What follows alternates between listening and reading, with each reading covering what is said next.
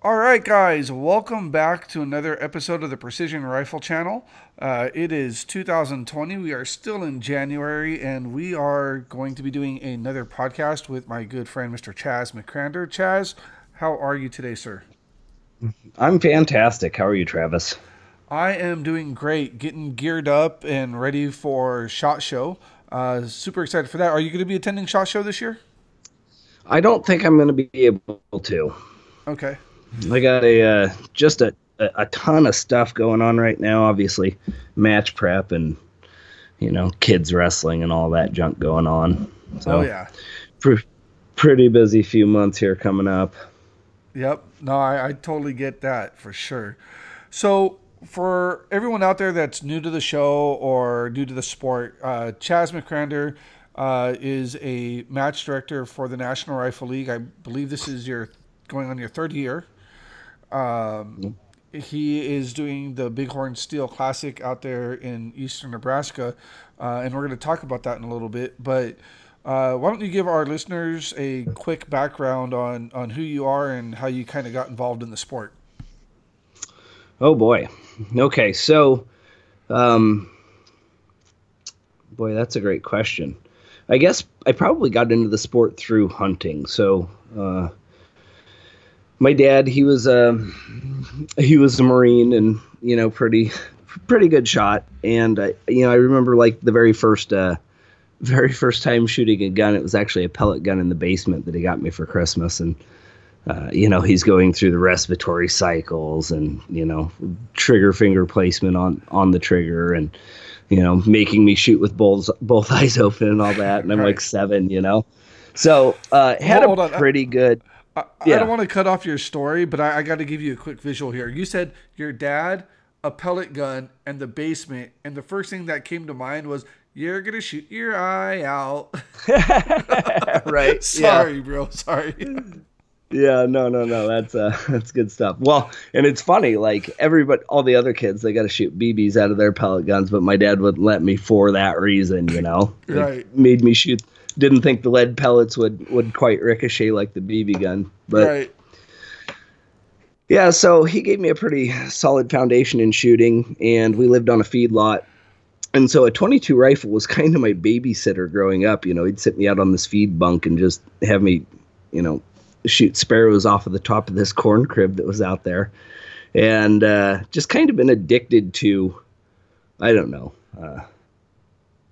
addicted to shooting or just fascinated with this idea that you can send a tiny little projectile really fast a long way and actually put that thing where you want. So just always been fascinated with that. So fast forward, I'm an adult and I'm hunting and, just kind of got into the long range stuff as a way to avoid all the work associated with becoming an actual hunter and getting closer to the animals. I thought it'd be a lot more fun to become a better shooter. So I started doing that, got a bullet drop compensated scope and thought I was just an absolute ninja because I could hit a 12-inch plate, three Right. out of 5 times at 400 yards.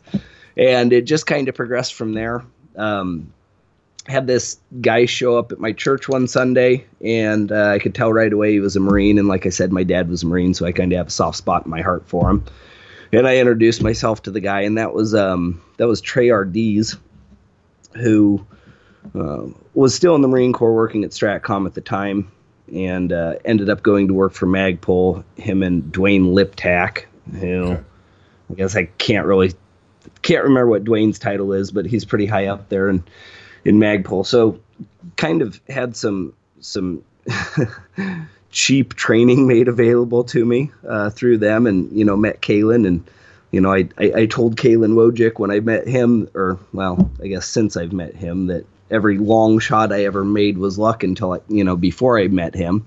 And just kind of learned a lot of good stuff and got addicted to it. Jumped into a competition dynamics match and did okay at my first one of those, and I was just hooked. So, Nice. I became a match director kind of out of. I was getting tired of driving, 8 to 13 hours to these matches by myself, and I didn't Come really on. have. That's not that far, bro. Come on. Yeah, well, yeah, right. Yeah, I suppose when you live in California, everything is far, especially when you got to go to every one of them. Right. But but I just wanted to kind of grow the sport in the local area. You know, we're pretty the Omaha area. They have a very very strong 3-gun and USPSA presence, but Yes. just not a whole lot of people in the practical precision sport. So I thought I'll start hosting some local matches and maybe get some local interest. And you know, through that I've met guys like Jared Horsky, Yep. who is actually helping me put on the match this year, Nice. and started traveling with him. So it's kind of accomplished what I wanted it to what I wanted to do with it, I guess. But it, you know, slowly but surely we're getting some more local guys involved in the sport for sure. That's So awesome. That's awesome. yeah, Now, that's kind of how I got to be a match director, I suppose. so you started doing the 1-day matches, and then 3 years ago you started doing the 2-day matches, correct? Yes, sir. Yes, sir. Okay. So, I was doing just the 1-day matches since we don't really have a club or a permanent range. I don't have, you know, like I said, there's not a whole lot of people in the area that even participate in the sport. So I don't have just a huge group of workers to pull from to put something like that on. So it was, you know, kind of a fairly big undertaking to do it on my own, and Oh, I bet. had future plans of doing a 2-day match, but I didn't think I was probably to that point yet. And then I can't remember if it was you or Tyler that called me, but somebody called me out of the blue, had got my name from Justin Watts out of Oklahoma, and asked me if I thought I could put on a 2-day match, and I lied and said yep. Every great relationship starts. Right, yeah. You meet that perfect girl. Yes, I'm intelligent. I have a stable job, and I'm going to make us very happy. You're Yeah. 20 years old. You have no idea. Yep. No, that's awesome. I mean, I remember our first match together a couple of years ago. Last year's match really obviously stands out just because of the fact you designed a what I would what I would say a really awesome or badass course of fire, and then the weather gods just came in and you know pulled a number on all of us. It was pretty crazy with snow and rain and mud and just ice and everything. Yeah. Last year was a challenge to shoot. Even if it was designed to be the easiest course of fire, it would have still been a challenge. But it wasn't. It was designed to be a challenge, and the weather made it even harder. Yeah. It was pretty interesting, you know. So typically, I suppose the reason that I chose March for a match, we're using agricultural land or row crop land to put on the match, you know. So most of the year where our targets are sitting, there's either soybeans planted or corn. And so we have some restrictions with that. It has to be Right. between, you know, October to November whenever they harvest and before May when they start planting. And so what I didn't want to do is I was really hoping to avoid the rain. So I didn't want to creep into April and have a situation to where, yep, we've got the targets out in the field, but now we can't get them out because it's too muddy and, Right. you know, hold up the planting of the crops. And you know, historically, March is pretty decent in Nebraska. I mean, it can get really cold. We always get snow at least once in March, but it usually doesn't hang out too long. You know, it's one of those deals where you'll get a snowstorm, 3 inches of snow rolls in, and it's completely melted off within 36 hours. Oh yeah. Not So I last thought year. March, I thought March would be a little bit more predictable, but first week of March we still had 8 inches of snow on the ground, and then we got another 6 3 days before the match, and I was getting pretty nervous there for a little bit. Well, it's crazy because, you know, I had never had the opportunity to shoot or be a part of a match in the snow. And I know a lot of people have, but, you know, I'm Southern California, so I've never had that opportunity. And I was actually there was a part of me when we arrived and I saw the snow everywhere. I was like, this is going to be awesome. I wish I was competing. But watching the different competitors go through, it was not only a tremendous test of skill, but also gear. Yeah. Yeah, for sure. For sure. Yeah. So the week leading up to the match, it was like, all right, well, I guess we're going to have snow. At this point, let's just hope it stays cold, because the last thing you want is a warm day and all that snow melting. And then, now you have the wet. At least when the snow's frozen, you're dry, Right. And that's a little bit easier to deal with. And Mother Nature just did not want to play ball with us. Yeah. So what was it, like 40 degrees or something like that on day one? It was just kind of a perfect storm of bad weather, but it did turn out to be fairly memorable, I guess. I honestly, I mean, with the weather conditions and the course of fire and the whole 9 yards, we got awesome pictures and video just because of the natural surroundings and everything. But I thought it was, I think it was one of the most memorable matches of last season for me, just because it was tough, it was challenging, and then it was compounded by the weather. But everybody that was out there was having a great time. Yeah, everybody kept a pretty good attitude about it, which is usually the toughest part, because it's really easy, when your socks are wet by 9 o'clock in the morning, if you don't have the right footwear, to go, yeah, this is a miserable day. But, right. For the most part, I think everybody came pretty prepared for it, as far as gear wise, and for the most part, spirits were pretty up. They were, and that's a testament to our community, because you're absolutely right. I mean, you get cold or wet and your attitude can go south right away, but everybody was having a good time. I mean, it was, I think it was just an awesome event. So I'm very excited to go, or not go, but come back this year. I understand there's going to be a little bit of a change up with the ranges, if I'm not mistaken. Yeah. So we're shooting on the same property. Last year we did day one, basically shooting on the south side of the property facing north. Okay. And it was more designed like a field match there. And then on day two, we were shooting from the east side of the property towards the west, and that was kind of more set up like a more, I guess, I don't know what you would call it. I guess generally people call those PRS type matches, with just a lot of the man-made props and stuff like that. I don't know if it's, I guess, style match. Yeah. And so this year we're going to be shooting we're going to do the south side of the property shooting north again, but then we're also going to do the north side of the property shooting south. So it'll be it's pretty neat. It's an old rock quarry, so we're going to be kind of in the trees and on the rocks and stuff like that for most of the match. And it's going to be pretty much a field style match for the duration of it, for the entire thing. There'll be very, very few man-made props or obstacles that you'll have to deal with. Awesome. So you said it should be fun. Rock quarry. So does that mean that there's going to be a lot of hiking around from stage to stage, or is everything still going to be somewhat, easily reachable?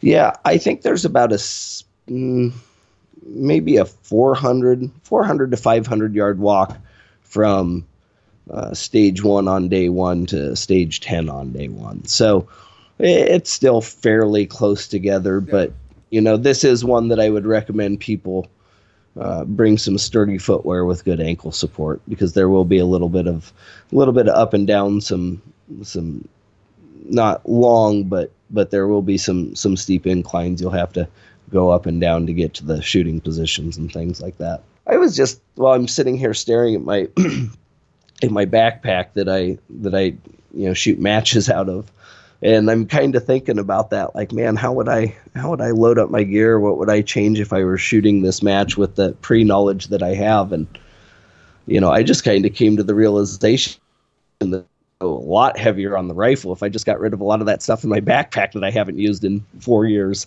Okay, so you know what? That is a great transition or segue. Let's do that real quick because we talk a lot on this show about rifle setups and rifle gear, which everybody wants to know about. But let's do a bag dump right now. Are you cool with that? Oh yeah, absolutely. Okay, so we're not, obviously this is just an audio podcast. We're not doing video. So let's go into your bag and start pulling out stuff and tell us what it is, and then let's discuss if it's something that you actually need or if it's something that you just kind of put there and forgot about it. Yeah, will do. Okay. So as I open it up here, I guess the top flap, we've got a little Schmidt and Bender scope cleaning kit. Always important to have, especially if you're in bad weather. Yep. I have a barrel cool just to annoy the rest of the squad. Yep. Nothing wrong with that. Small, compact. Yeah. A Anchor remote battery or backup battery for my phone that's larger and heavier than my phone. So that you could probably downsize, but it's a good idea to have a backup for all your selfies or running your apps on your phone for ballistics. So it's a good idea to have a backup battery power, but maybe not one so big. Right. Yeah, I could probably definitely get by with one a little bit smaller. I do run all of my dope off of my phone. Okay. So naturally, I have an extra iPhone in my backpack just in case something happens to my normal phone. I've got backup dope on there. It's always good to be redundant with stuff that you have to have. So that's awesome. Yep. Kestrel 4500 NV, which let me just say this was the top of the line Kestrel you could buy about 6 months before they started offering it with a ballistic calculator in it. I did the same thing, bro. I did the same thing. I think I paid $450 for that thing, and as soon as the one came out with applied ballistics, this was all of a sudden worth $150. Yeah, so I did the same thing, and then my dumb ass went out and bought the 4700. So I have both of them still. Yeah. So I got a pair of gloves, couple extra chamber flags, and an extra firing pin assembly for my rifle. All good things to have. Now, with your gloves, are you carrying like a shooting glove or like a mechanic's glove, like mechanic brand glove, or like a snow glove? What kind of gloves do you typically carry? So I always keep a pair of mechanic's gloves in my bag. So they probably don't get used a whole lot. They're just more or less in there if you get to one of those matches like down in Oklahoma where every time you touch the ground you end up with 4 or 5 sandburrs or those cockaburs or things. goat heads in there. So if I'm going to be in some stuff like that, I'll throw those gloves on. If it's a cold weather situation, I have a different pair of gloves that I use. Okay. So, now with your mechanic gloves, do you go full fingertip or do you cut the tips off? On my firing hand, the thumb and forefinger has the tip cut off. You bet. Yep. Okay. I do the same thing. And then I usually sew them together so they don't fray, and then I light them to kind of clean up the edge. That's a good idea. But that's a good idea. I was actually I've got a different pair of gloves that I that I use for like pistol training and stuff like that, like a force on force class, and I had those out last week, and I was just thinking, man, I need to get these out or I need to turn them inside out and sew the fingers back up because they're pretty split. Yeah. But so then I have some rain gear. I have one of the Sage Flats gear makes it, and I think it's like the 5-second cover. And it just goes over your rifle scope in action, keep the rain out of it. Awesome. And then good gear. Have another little bag that goes over my backpack. So just Smart. Rain gear for my shooting backpack. Do you carry rain gear for yourself, like a rain jacket or pants for yourself? Most of the time I do. Okay. There's some matches where I won't. Obviously, like the Mile High shootout, they don't get a ton of precipitation up there. So I thought, yeah, I can probably get rid of the rain jacket and rain pants in the high desert here. So some places I don't carry it. Like the Heat Stroke Open in 2018, I didn't take my rain gear with me because I'm like, yeah, we're in the middle of Oklahoma. Look at this place. It hasn't seen rain in 100 years. And yeah, it rained for about a half hour on us. It wasn't bad, just enough to be annoying, really. Yep. Yeah, I so always keep then mine here in the truck, so. Yeah, it's definitely in the truck if it's not in my shooting bag. Yep. So I keep a bottle of Aleve in my shooting bag. Yeah, you get in some groups and you just get those I call them muzzle brake headaches just from the concussion of everybody's rifle going off. Sometimes at the end of the day I'll have a headache, so are you talking keep that about stuff in there. The muzzle brake or that competitor that just always talks all day about nothing? Well, it's usually the same guy and same rifle, Yeah. Yeah. So I keep that in there. I also keep some Visine in there, just to kind of keep my eyes, I guess, hydrated. Yep. My eyes get a little fatigued staring through the glass all day. If you've got just a spotter. Yeah, I guess I don't know the science behind it, but your eyes get fatigued staring through glass too much. So, and especially like for the first couple of years, I wear contacts or glasses, so you see me either way. But for the first couple of years, all of my competitions, I would always use contacts. And I kid you not, I was at Justin Watt's night match, and I was staring so hard through my scope in the middle of the night trying to find my target, my contact popped out of my eye. And I'm blind. I'm like negative 4.25 or 5.0 or whatever. So without a corrective lens, I can't see shit. And I had to have one of the competitors drive me down to my vehicle so I can get my spare glasses. Oh, wow. Yeah. So, you were really trying to focus where, yeah. I couldn't see anything. I was like, what? And then all of a sudden my contact popped out and I had to go to my support side where I had, a visible eye and shoot the course of fire. And it sucked. But having Visine, especially if you have contacts or something solution, if you have contacts, is good because it'll prevent it. It'll keep it, I guess, suctioned to your eye better. Yeah. Then I have extra batteries, one for my rangefinder, an extra set for my Kestrel, and an extra set of CR123s for like my flashlight. Yep. Allen wrenches, torque wrenches, anything I need to basically remount my scope at a stage if I have to. A field repair kit. Yeah, 2X, and I could probably take this out, but I've got two little Picatinny rail sections that I had in there for when I was running a KRG chassis, and I had that'd be a pick mount for my ball head for an old tripod that I don't even have anymore, so I could probably take those out. There you go. Yep. Finally. So losing weight here, that's good news. Absolutely. Then I have like one of those, I guess it'd be the military military field cleaning kit that,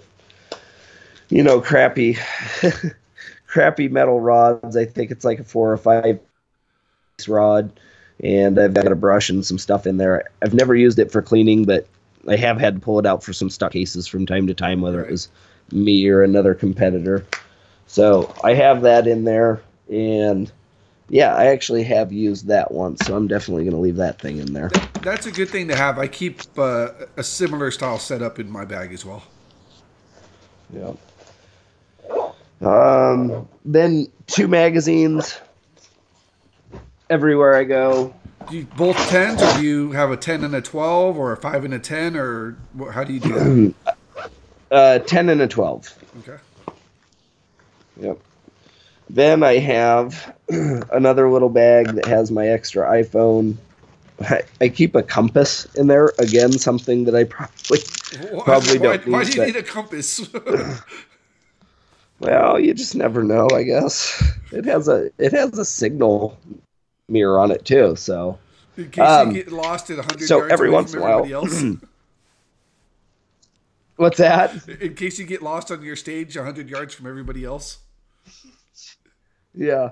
No, I think originally why I put this thing in here was for, kind of nailing down a good wind vector. You get those stages that are, and I've probably only ever used it for that purpose once in the 3 years it's been riding around in my bag, but you kind of get the wind nailed down on which direction it's from, and then you just kind of keep track of the shooting direction. This is stuff that I think people with Kestrels, like the good Kestrels, probably just do. Right. But I'll tell you a secret. I'd keep track of it. Yes, sir. Your iPhone has a compass in it as well. It does. Yeah. So let's ditch the compass. All right. Well, we'll take the compass out of there. Then I have a set of like map pens and markers that I use on my little arm board. So I have extra of those. Always an extra pencil or two. So with your markers, do you use one color for everything, or are you one of those guys that have different colors for different things that you're tracking? Like, I know some guys will use one color for their dope, and then they'll use a different color for their wind, so they don't get things mixed up or whatever. Do you do that, or do you just use the same color for everything? No. So what I do is I generally write everything down in pencil on a 3x5 note card, and then I put it into my little dope caddy that goes on my arm, and I have a red marker that I can write on the outside of that if something changes, like yeah, I'll go through and do not all of my dope, but a good portion of my dope the night before, and if we get to the stage or between the time that I get to the stage and the time we actually shoot, sometimes in the morning you can get a 5 mile an hour jump in the wind over the course of 20 minutes from 8 o'clock to 8:30. So if I have to make any corrections to my dope once it goes inside the armband, I just write everything on the outside of the clear plastic with a red marker, so it pops pretty good. So I suppose I prefer red for that. Yeah, brighter, just so more I can visible. Yeah, tell the difference between what I originally wrote down and what I'm correcting it to. I carry a pump pillow with me everywhere. Nice. Rarely do I use the pump pillow, and a Armageddon Gear full-size game changer. Okay. The OG or the new version? I'm not 100% sure. I don't think it's the OG, but it's definitely, I don't know. I've had it since probably early 2018. So whatever version they were running there. That's probably right when Armageddon Gear got him, I think. So it's probably the first gen Armageddon one. Yeah. It's definitely in that time frame, I believe. Nice. And obviously ammo, and I always take if I start shooting them, if day one of a match I carry 160 rounds. Okay. Almost regardless of what they say the round count's going to be. So, just got this weird fear of running out of ammo for some reason and not being able to get back to the vehicle. So, I carry 160 rounds on day one, and then I carry whatever's left on day two. Okay.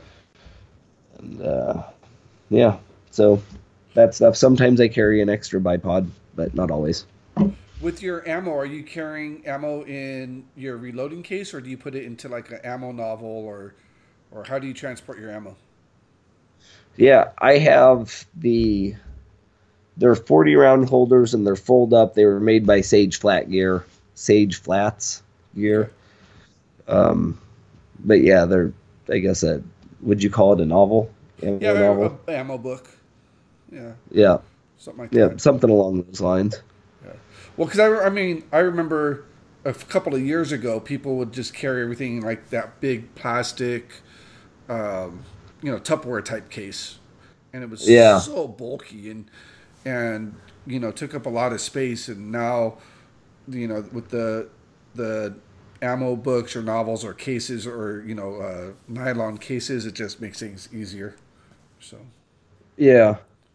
Yeah, I think the first 2-day match I ever shot, I actually bought the 20 round ammo boxes, with the little styrofoam insert in them and right. everything, and carried it that way, and that ate up a bunch of room. So I did that for one match, and then I bought the little ammo books and been running that since. But yeah, Nice.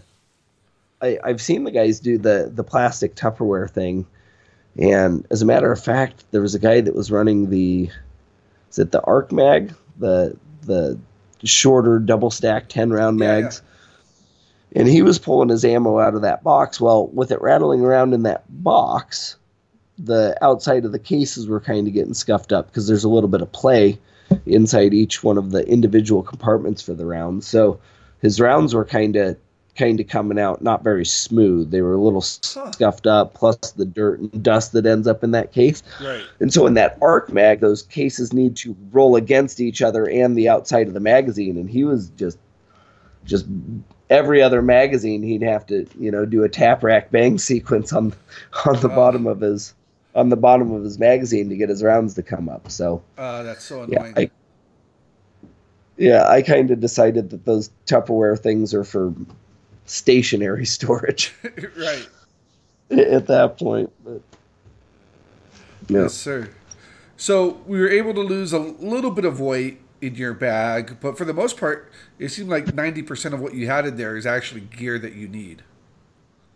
Yeah, need or could need. I also keep an extra pair of socks in there. Don't know why. Just in case my feet get wet, I guess. I don't know. You probably don't need those. That's probably something you can leave in the truck. Yeah, I could probably leave an extra set of socks in the truck. Yeah. And then Yeah. Hearing Pro. Do you have Uh, inner ear, or do you wear like the Howard Lights? What is your go-to? so my go-to, I have the Sport Ear Yep. in-ear electronic noise cancelers. So So that's what I run. okay, so what is your like? I don't know if you paid for them or you're sponsored, or I have no idea. But what is your opinion about them? Well, so I'm a part-time pistol instructor as well, which is kind of how I justified buying them, because they are pretty expensive, but they're Right. a tax write-off, so I could kind of justify it. I probably have a little bit more exposure than most people just because of the frequency and running a class of 10 to 25 people on a firing line. Right. Um, I kind of looked at it like this. I needed something electronic to wear to matches was the big thing, because I was getting by fine with the earmuffs on the range for the pistol stuff.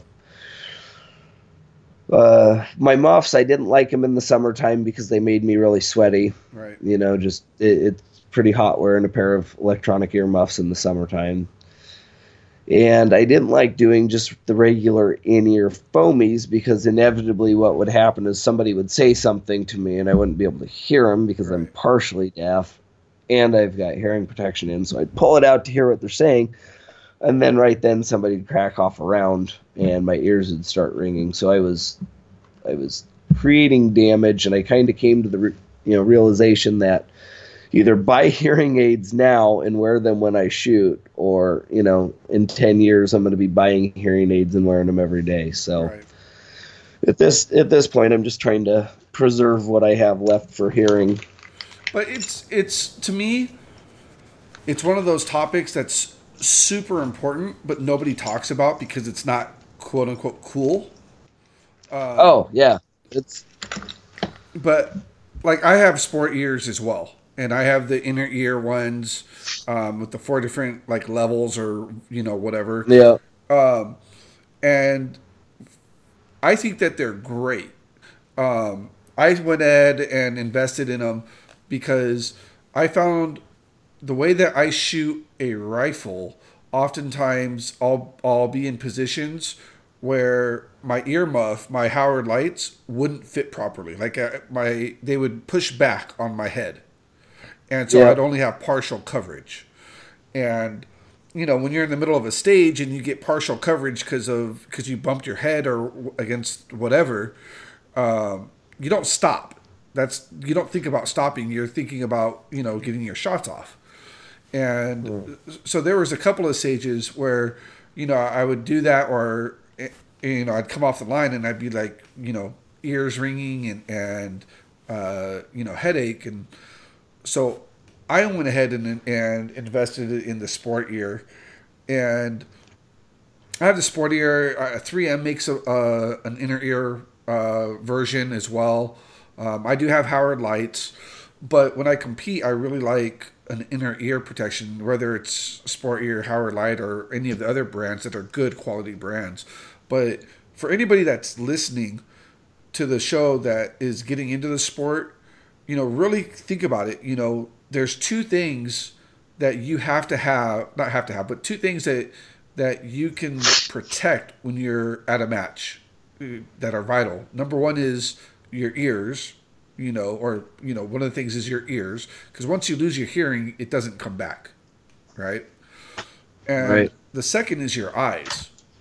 And a lot of people don't like to wear eye pro because, the theory is you spend $3, $4, $5,000 on a badass optic because it has the best glass in the world, whatever, and then nobody wants to put a cheap pair of sunglasses in between the two.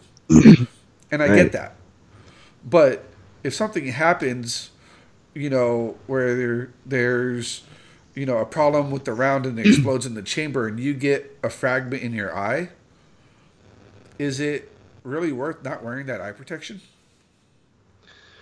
Yeah. Yeah. And that's a great point. And as a matter of fact, I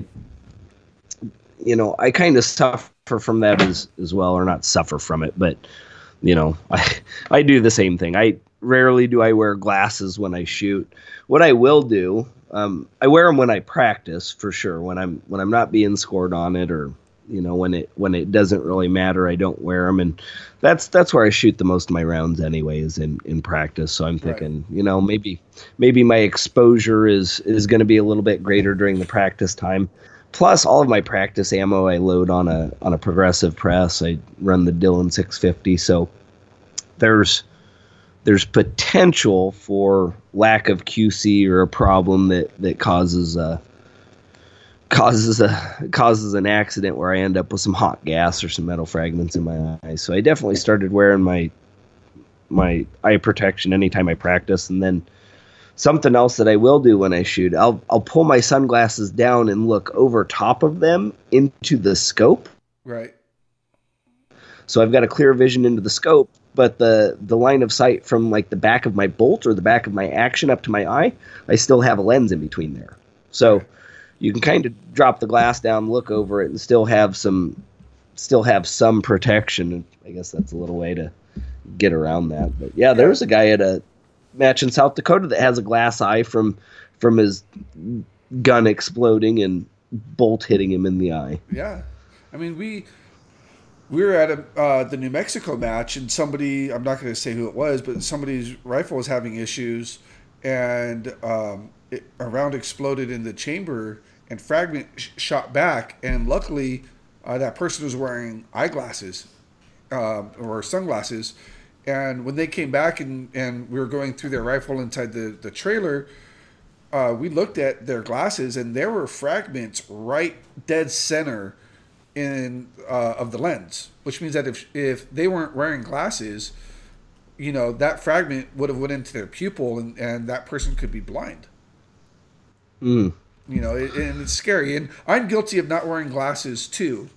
But it's something that when I do compete, I try to remember to have my glasses all the time. And the technology in sunglasses is out there now where, they're such good quality that there's really no argument. And a lot of times now, even I have thick prescription shooting glasses that I'll wear instead of my contacts, because like I told you, sometimes I concentrate too hard and they like to jump out of my eye.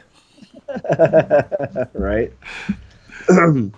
So No, it's definitely not worth losing your eyesight over, and I need to make a conscious effort to just shoot with glasses more moving forward. yeah.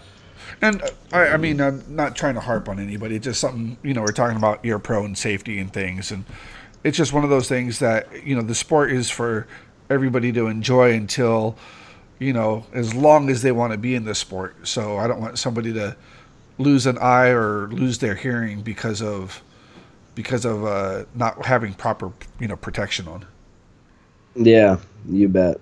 You bet. And wearing something that I am pretty anal about those, I do try and keep something on my eyes anytime I'm just at a stage where somebody is shooting. Yeah. Like I'm probably as concerned, if not more concerned, about catching something off somebody else's rifle, like, somebody that hasn't cleaned their brake in 4 barrels. Yep. And, you get that carbon flakes blowing off the end of the brake or something like that. Yep. Or you go to, I don't know if you've been to a match like this, but I've been to a match where they shoot off hay bales, and I would be ROing or doing video work or whatever, and every time they took that shot, hay from the muzzle blast or from the brake would shoot out, it would be disturbed from the air concussion. And a piece of hay in your eye is definitely not a good day. No. Or any debris. Yeah. So, yeah, it's important, just for you guys out there, that don't wear glasses, because of the quality of the glasses. You're gonna spend $3, $4, $5, $6, $10,000 on gear to make yourself a better shooter. Well, think about spending money on your eyes and your ear protection to keep you going for longer. Yeah. Yeah, that, and it's funny, that really makes sense too. And if you think about it, you're risking your eye to get a clearer vision through your scope. But if you do have that unfortunate accident, how well are you going to be able to see through that scope? Right. And then next thing you know, you're selling all of that fancy gear to pay for your medical bills. Yeah. Yeah. So wear glasses, wear good ear protection, and stay safe. Yeah, for sure. And if you're going to a match and you know that there's going to be crazy weather or potential for crazy weather, bring the right clothing. I mean, doesn't matter where it's at. If you don't have the right gear, your match is going to be that much harder for you, and it could be tough. I've been to a couple of matches where people weren't prepared and they were very close to hypothermia, and other matches, on the opposite end where people got heat stroke. So you have to be prepared for what you're getting into. Yeah, I shot the Battle of Breakneck in 2016. It's the Prairie Rock Shootout now. It's an NRL match now, but that was a pretty bad one. That one was, the day started off, it was 39 degrees and raining, and just slowly worked its way down to about 29 degrees and sleet. Ugh. And I think we shot 12 or 14 stages because we knew we were going to get just a ton of snow overnight, so they had to shoot some extra stages, so we had a better score separation. And I remember at the beginning of the day, I think it was Tate Moots, he had Arc'teryx rain gear on, and we were kind of commenting like, yeah, it's nice stuff, but man, you got $1,400 worth of rain gear there. Right. And by the end of the day, I would have given him $3,500 for that rain gear because he was the only one that was dry. So anything that you can invest in to make sure that you're going to have a good match, I think is definitely worth it, because otherwise you're kind of throwing away money. $250 to get into the thing, and you probably have another $250 to $300 in food and travel by the time it's all said and done. Right. You might as well invest in the other stuff that's not going to result in you having a bad match and a really low score, and now you got to go try and shoot an extra match to make up for that one just because you didn't invest in the right gear. Exactly. And it doesn't have to be the best gear, but buy once, cry once. I see people out there with Frog Togs, which is a great brand. It's inexpensive and it'll keep you dry. And then you see the guys out there with Sitka and North Face or Patagonia. And yeah, they spent a lot more money, but I guarantee you they're a lot more comfortable than you are right now. Yeah. And I mean, like at your match, Brittany was able to go to that match with me last year, and she hates spending money on things that she's not going to use all the time. Like, and snow gear, we don't use all the time in California. We'll use it a weekend a year, if that, right? Yep. But I forced her. I said, no, we're going out, and I bought her a North Face jacket that was like a double, like, it turns into like two different jackets because you could take the inner liner out or whatever. Yep. And we got there, and she was so grateful that she had that jacket. And, she put her hoodie on, and then she still had hand warmers stuffed in her left and right face cheeks, staying warm. And I mean, if she went out there with just her regular California quote-unquote snow jacket, she would have been frozen, and she would have been miserable the whole time. Yeah. Well, you guys looked the part very well. I mean, you showed up outfitted like you spend every weekend in the snow. So good for you guys. You bought good stuff. Yeah. Buy once, cry once, and I was scared of being frozen. I kid you not. I was like, babe, if we get there and I have to go buy more clothes, we're going to go buy more clothes because the heat I can handle pretty well. The cold like that, no way. I'm a wuss. See, I'm the other way. It's like I can only take so many clothes off in the middle of July before it gets inappropriate, and I'm still not comfortable. In the wintertime, I can layer up enough to be comfortable, and nobody's calling the cops. Right. Chaz took his pants off again. There's a naked guy running around the range. Sweaty fat white guy. Man, it's the moral of the story is be prepared for, whatever match you're going to or whatever situation you're going to find yourself in, and buy good quality gear. This sport's, it's a rifle competition, but the rifle's not the only gear that people need to invest in. Right. We're going to wrap it up just because I like to keep the show to an hour, but we're going to have to pick this up at another time as well. There's so many things I wanted to talk to you about, and I didn't even get a chance, man. I know it. We didn't get through any of it. Well, real quick, could we just do like 5 minutes on the match? Yeah, we have to do that. I was going to say we have to wrap up and talk about the match. Let's tell people what's going on, what you have planned, and let's get that done for sure because that was the primary reason. Okay, so like I said, it's going to be primarily a field match, natural positions, rocks, trees, fences, things like that. A little bit of prone, a little bit of movement, a little bit of hiking. Targets will be pretty much the, typical of my matches about the, as far as the size and difficulty of those. Which is very fair. Yeah, and I keep really good track of the, I keep all the stats from the prior year, so I go through and I can see where I use too big of a target or where I use too small of a target, and I'm going to, keep making adjustments. There was a couple stages last year where I had what I felt were too big of a target on one stage and too small of a target on the other stage, so I'm going to do my best to try and balance it out. One of the complaints that I did get last year was that we had a string of like 3 troop lines right in a row. Right. And so it was kind of unbalanced. If you got to shoot those things first thing in the morning, you had a pretty good advantage. So taking that constructive criticism and doing my best to make that better. The one thing that I did really want to talk about, though, is the side matches that we're going to be doing on the side-in day. Yes, So I heard about those. We were talking, or we weren't talking about, but I heard about that on another podcast that you're on. So I'm excited about that. Let's inform everyone. Yep. So off the bat, or I guess to start with, I'm not sure if you guys have anything ironed out with MDT yet for this year, but if MDT still sponsors the side match, that'll obviously be going on in day one. Then Zermatt Arms is donating a.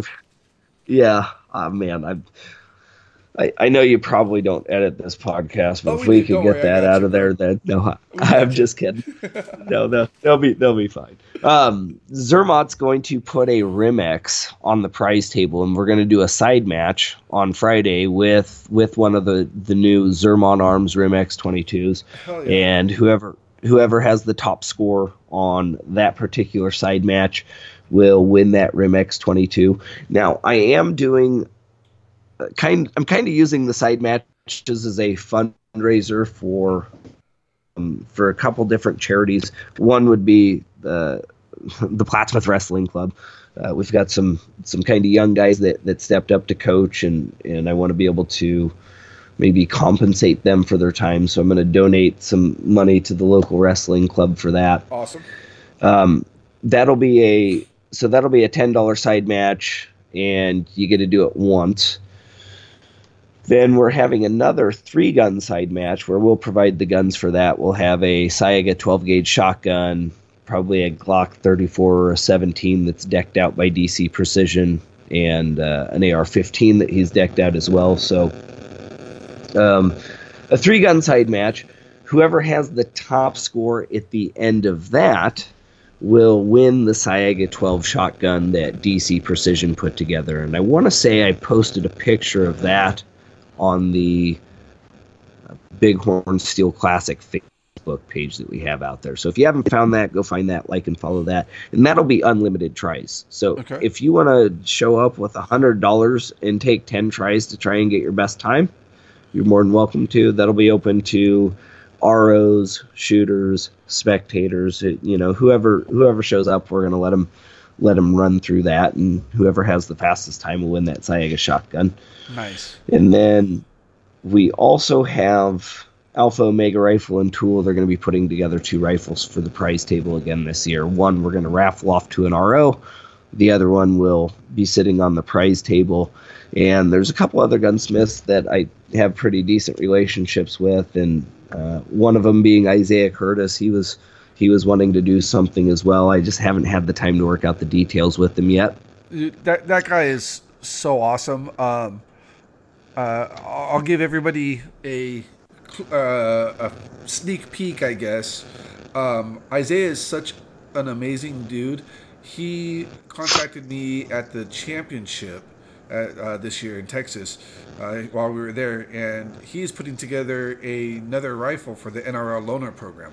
He just came up to me and said, "Hey, I'm going to build this for you," and I was just blown away. He's such an awesome guy.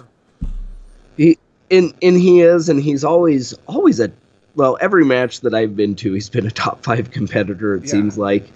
And I don't know if I've ever seen him actually take anything off the prize table. So I thought about just giving him writing him down as a sponsor for the match, because I know whatever he wins, he's going to donate back to a young gun or a new shooter or something like that. He kind of shows up, wins a prize, and then donates the prize back. So it's awesome. I've never seen him walk the table. He always gives his walk to somebody. He's awesome.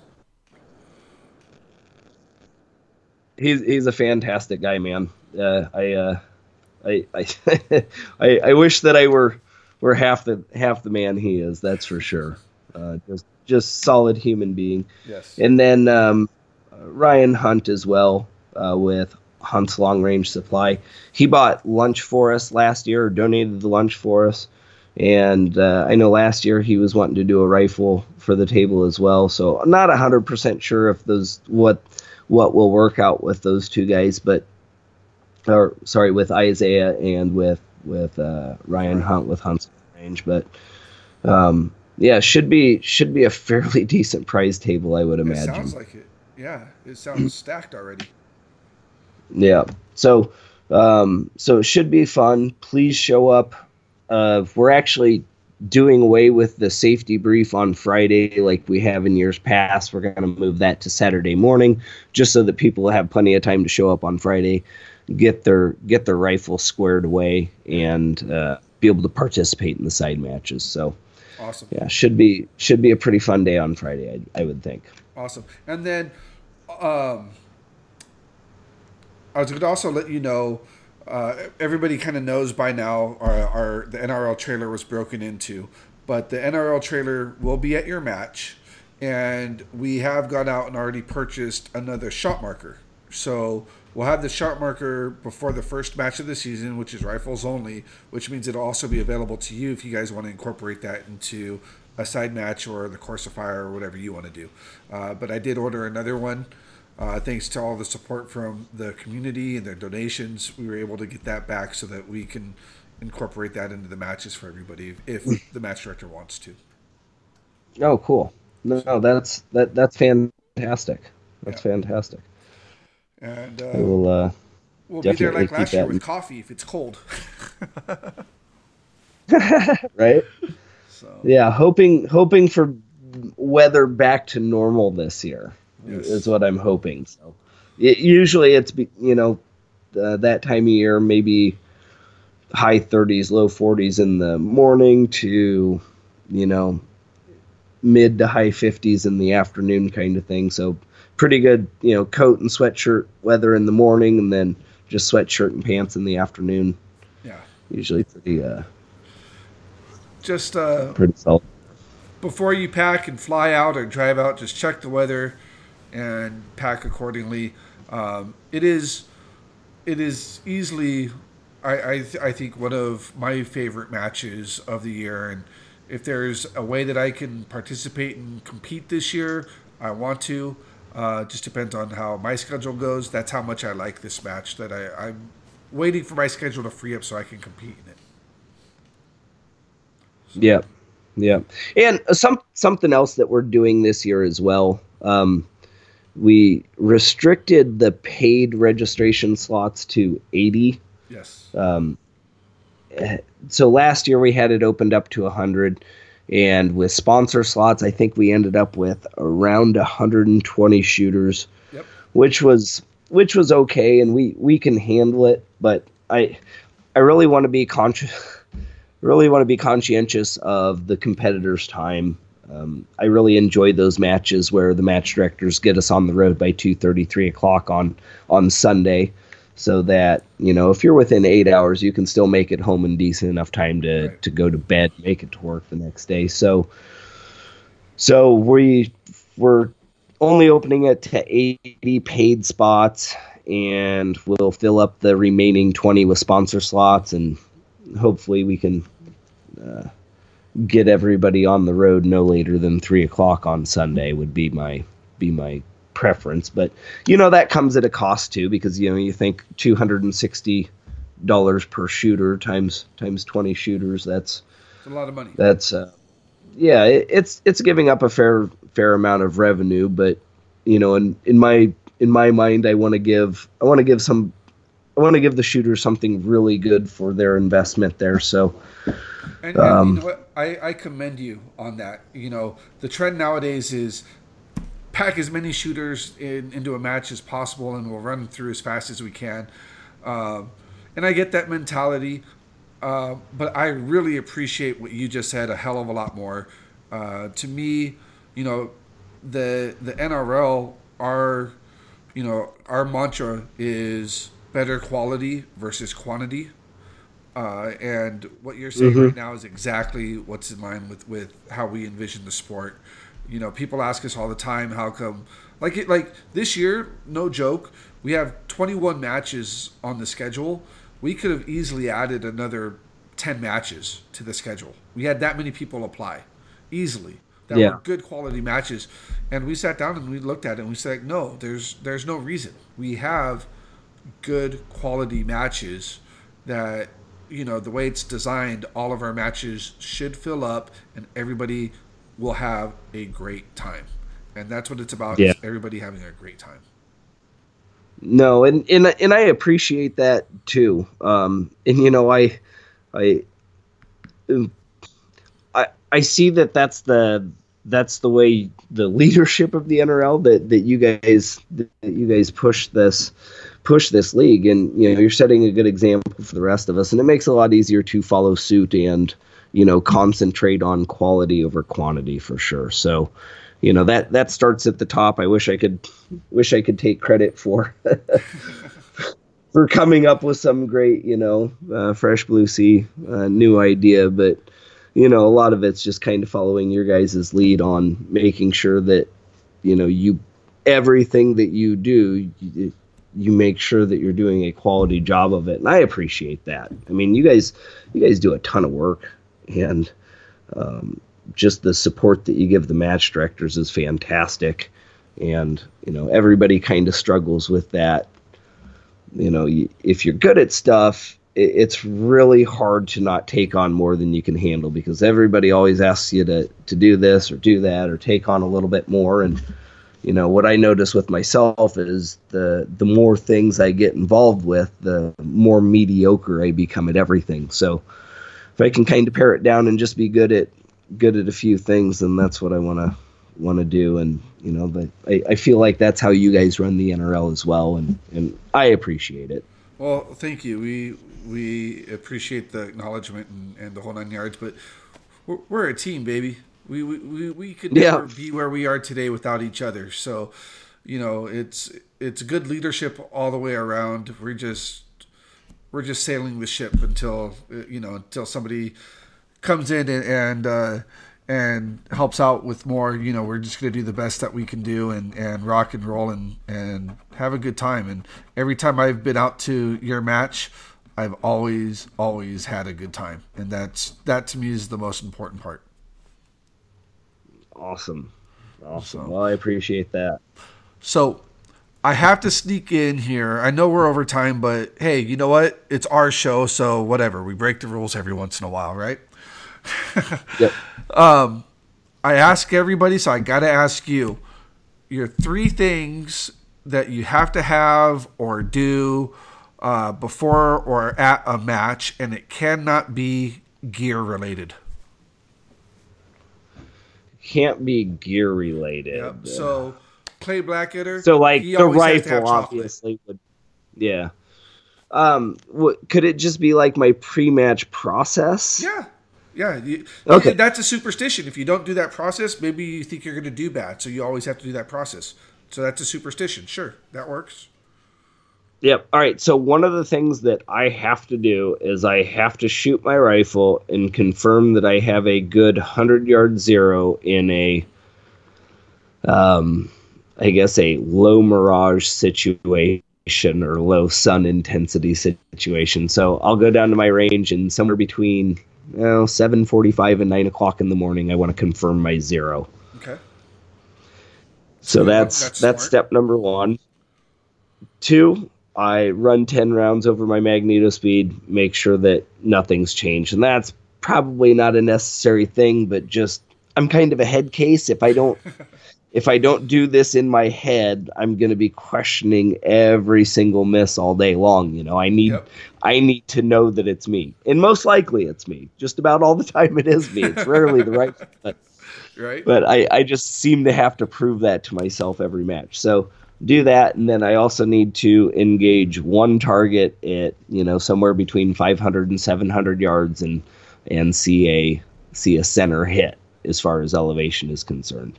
And this kind of comes from my first few years in this sport. I'd get a good zero at home, show up on the match or at the site in Friday afternoon sometime. Oh, my zero's way off. Adjust the zero, and then next day I'm shooting over or under targets or something like that. So I just decided that I'm not going to adjust the zero on my rifle after 9 o'clock in the morning.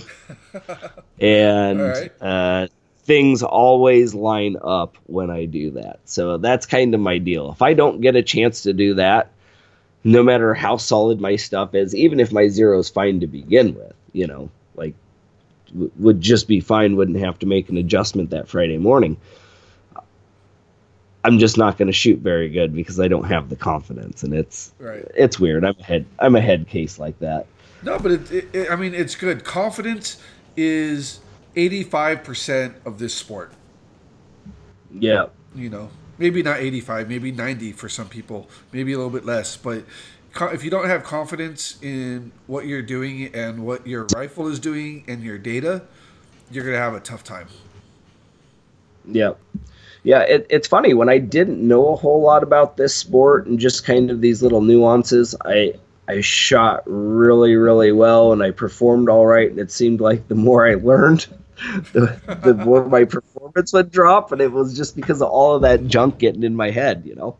Hey, sometimes ignorance is bliss. Yeah.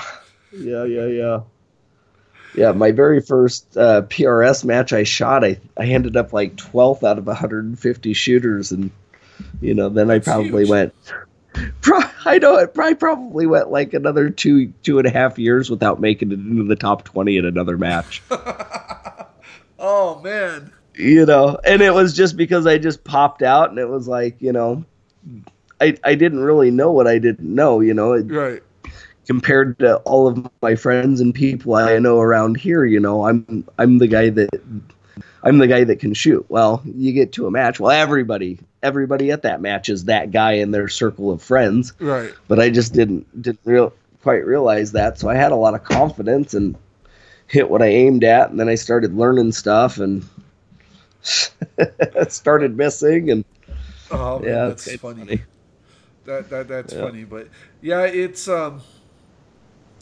sometimes too much is not good, and sometimes, just depending on who you are, you need all of that. I'm one of those competitors that, I just go out. I'm never going to be a top 20 competitor. That's not my role in life. My role in life is to provide a platform for everybody to have fun. So whenever I go out there, that's just my attitude is let's just go out there and have fun. And if it lines up and it works, great. And if it doesn't, we'll make tweaks and figure it out. But at the end of the day, I'm out here hanging out with, 80 to 100 of my good friends and having a great time versus cleaning out the garage that day. You know what I mean? Right. So, yep. All right, brother. We are over time. I know it's pretty late over there. It's probably 10 o'clock, almost 11 o'clock over there now, huh? 9:47. Oh, okay, almost 10 o'clock. Yep. Okay, a couple hours in. All right, so yeah, it's getting a little bit late. I have to go grab dinner. Brittany's been waiting patiently for us to finish our conversation. No problem. I really appreciate it. I mean, again, we're going to do this again this year for sure because I still want to talk to you about NRL 22, Zermatt, their new 22, their everything that they're doing, your border war matches that you're doing. There's so much that we still need to talk about, but we'll plan that for sometime in the very near future. All right, absolutely. Well, hey, thanks for having me on, and tell Brittany I apologize for keeping her waiting, and love you guys, and look forward to seeing you in March. Love you too, bro. I look forward to seeing you as well. I really appreciate everything that you do for the sport. For everybody who's tuned in today, I apologize that it was a little bit longer, but it was all great content, and when it's great, you just keep flowing with it, and this is what happens. I hope you guys enjoyed the show as well. But until next time, you guys be safe, keep shooting, and we'll see you all at the range. Take care.